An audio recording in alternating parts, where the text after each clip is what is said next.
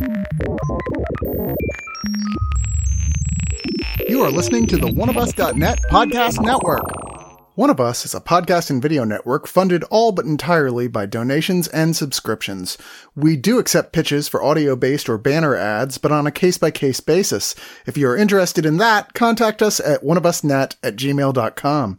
With the amount of audio and video content we generate, it is expensive and extremely time-consuming to keep things running. Please go to the webpage oneofus.net and sign up for a subscription at $2, $5, $10, or $25 and get a ton of bonus content. One of Us needs and appreciates all your support.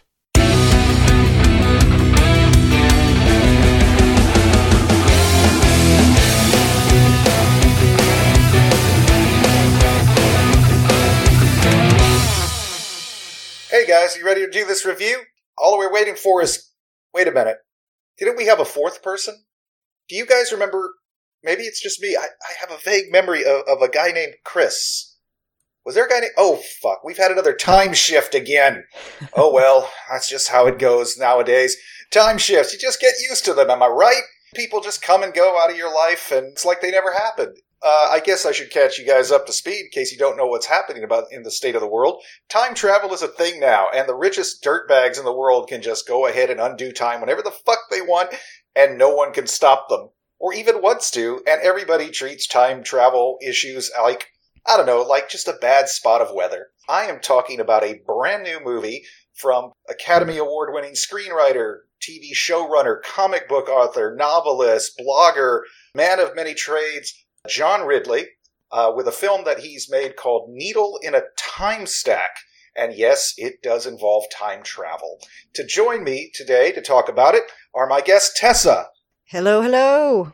And Neil. I feel like I've been doing this again and again and again. Right? And again. Amongst his many, many other accomplishments, I think John Ridley may have actually learned how to manipulate time because he somehow managed to make a film that's under 2 hours feel like it took me half a day to watch. Oh boy, did I spoil my review already? Perhaps.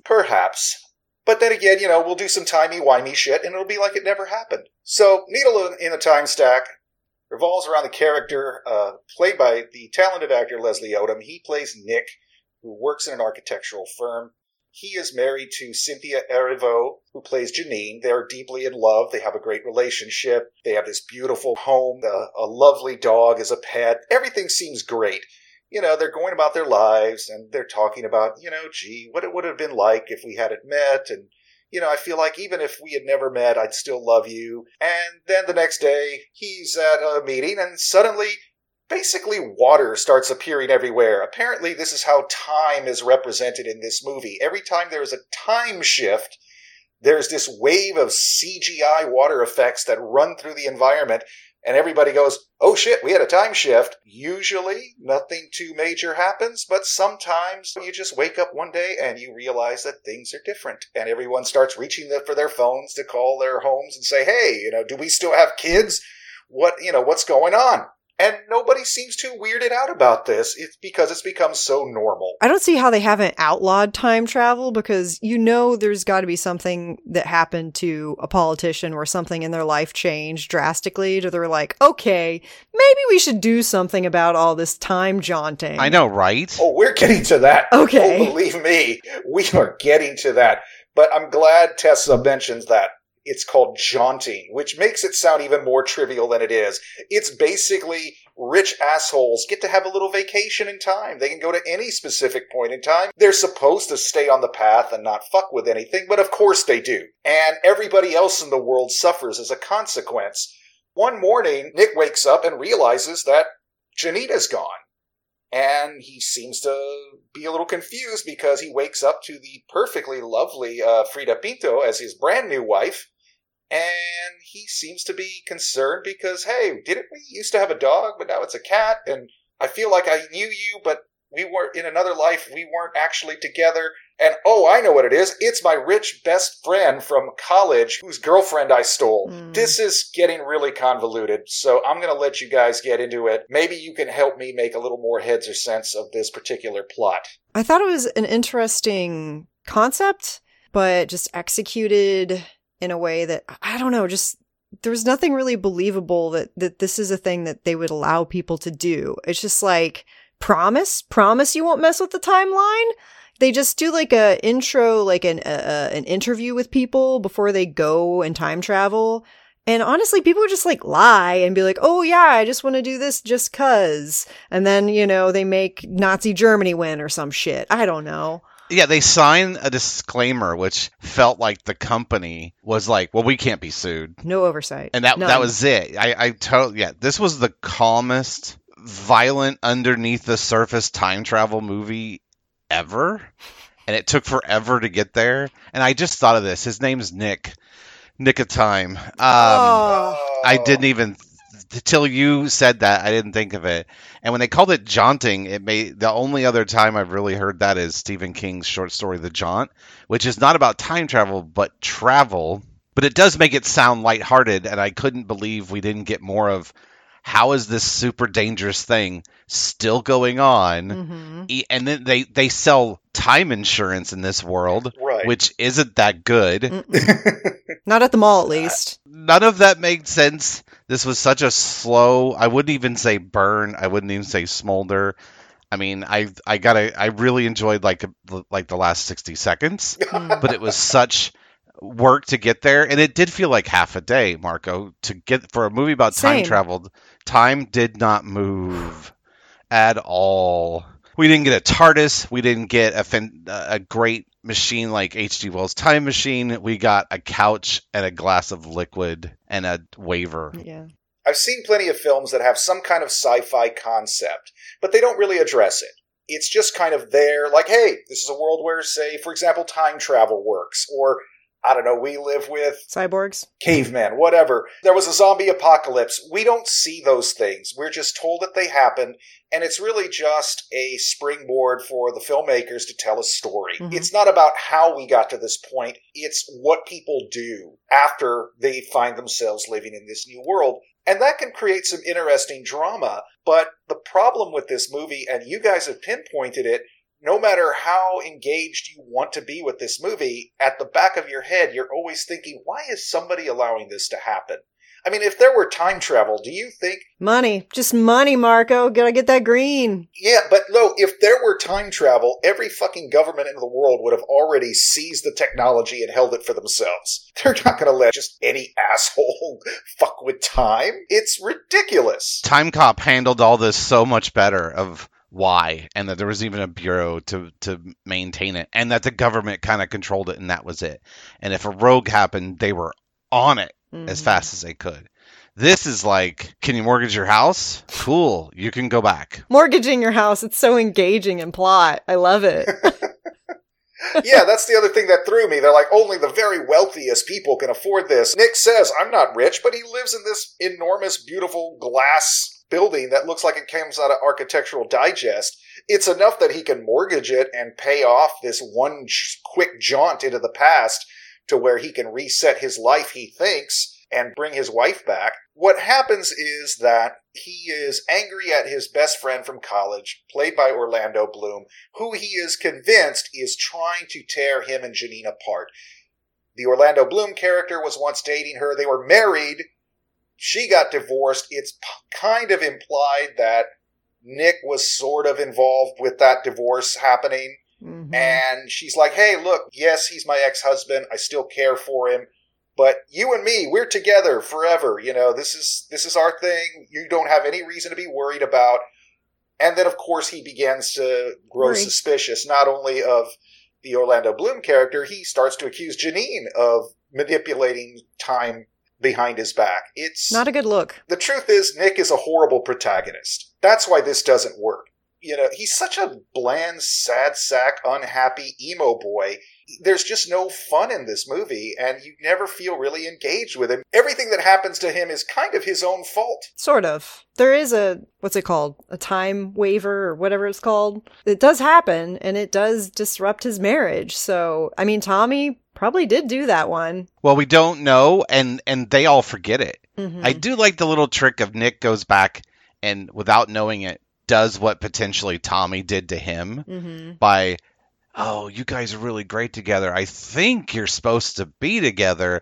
Dun dun dun. Like, Mm-hmm. and again, the calm, not violent at all time travel movie. He did potentially what Tommy did to him without even knowing it. I have to change something, and being with Alex is not it. I don't know what it is, but it's not this. That's what I'm talking about. A movie that isn't interested in engaging with the sci-fi aspect. It's really just trying to build a character study by pushing people into these extreme situations that would only exist within the context of a genre film that involves time travel. John Ridley, like I said before, the man has a very deep resume. The guy's done a lot of work, and he also writes for DC and for Marvel.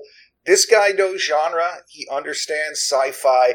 But if I didn't know that, I would swear this was made by somebody who had never seen a time travel movie, or had and just thought they're dumb.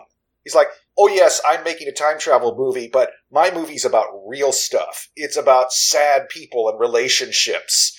I'm like, okay, I guess. That's a good description.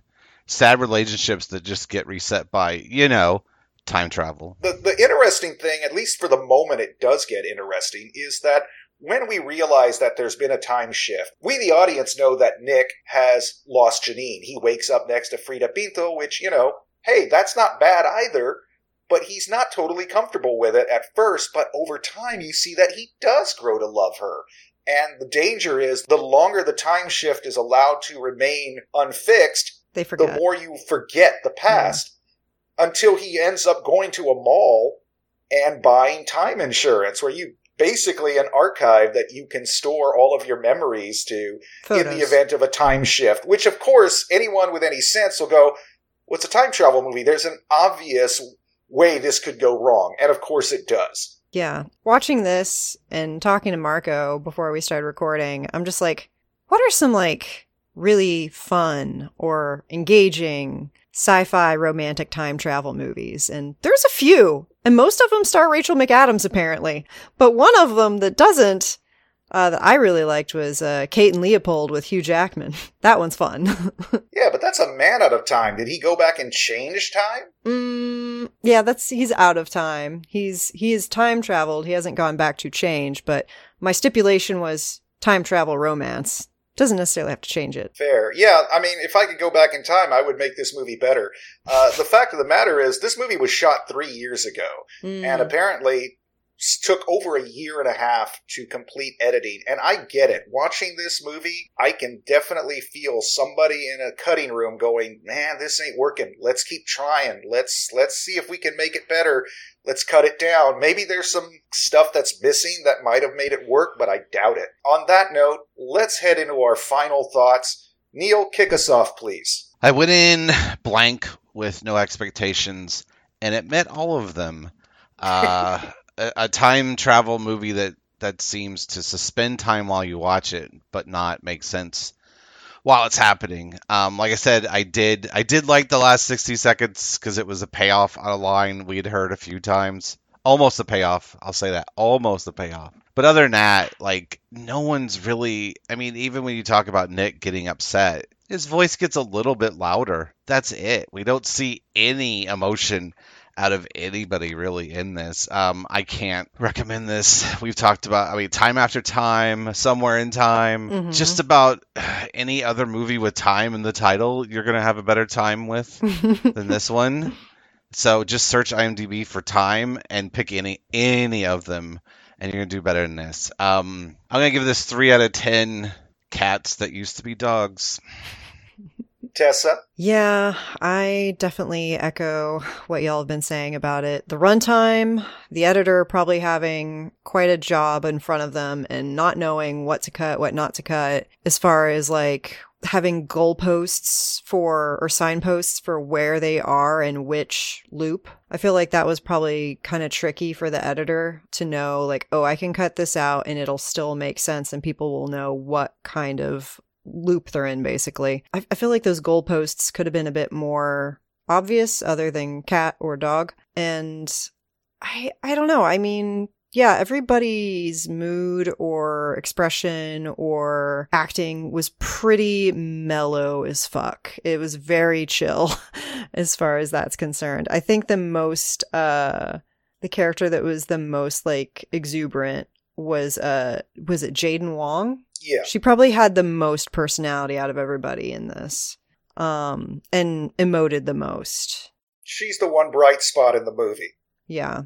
So I gotta say she was probably the one that had the best acting chops in this as far as like range goes. I mean, Orlando Bloom's probably the bigger name for me in this. Some of the others I wasn't as familiar with because I hadn't seen Hamilton yet. I don't know. Like this really did just drag and didn't have some of the hallmarks that you have in a time travel movie, the time travel machine, something going horribly awry, like something maybe you weren't even attempting to do would be interesting. I gotta say, I'm gonna probably give this 5 out of 10. I just want you to be happies. If you've listened this far, you probably think that we are describing a movie that is completely incoherent. It's not. It does make sense. Mm-hmm. Once you get past the fact that no one would ever allow this form of time travel to exist, and you accept the fact that no one in the world seems particularly freaked out about it, then you kind of just roll with it. The plot itself, it makes sense. It adds up. It's clearly just using the gimmick of time travel as an excuse to examine relationships, the idea of paths not traveled, how we construct memories, and so forth. All this heady shit, but it's not done with any fun. It's not done with any style or any sense of urgency. No panache. No panache. Everybody speaks in this sort of flat monotone. Everybody in this movie seems to be suffering, but quietly and internally. And it just doesn't get dramatically interesting, which is too bad, because clearly John Ridley's only real interest is dealing with the dramatic situation inherent within his concept, but it's not dramatic at all. So you don't have the fun of a time travel movie, and you don't have the dramatics that are required for some kind of soul-searching romantic film about lost lives. It's just a misfire all across the board. I get why this has been sitting on a shelf. I get why they've had a hard time cutting it. There's a lot of talented people involved in this movie. I know they'll do good work in the future. This just doesn't measure up. It really doesn't. I can't recommend this to anyone. I was just bored to tears. I'm going to give this 3 out of 10 wasted opportunities for someone to wake up and go, this is not my beautiful house. This is not my beautiful wife. I mean, this shit writes itself, people. Come on. If you were bored to tears, that's more emotion than we saw in the movie. There you go. I really was doing most of the heavy lifting. I was the one trying to emote through this whole thing. I feel like they were trying to do, like, The Fountain, which is also very, like, chill and kind of, like, really deep. But instead of having, like, the symbolism of that tree, the tree of life, they had the circle. I don't even remember the circle. There were circles everywhere. Yes. Mm-hmm. That's right. She starts off talking about their love is like a circle. Mm-hmm. Time is like a circle. It's like Matthew McConaughey going, time is a flat circle. But then the rest of the show is interesting. That movie was interesting. This movie doesn't do that. God damn it, I'm so bored I can't even think of a good outro. Marco, where we're going, we don't need outros. I might go with that one.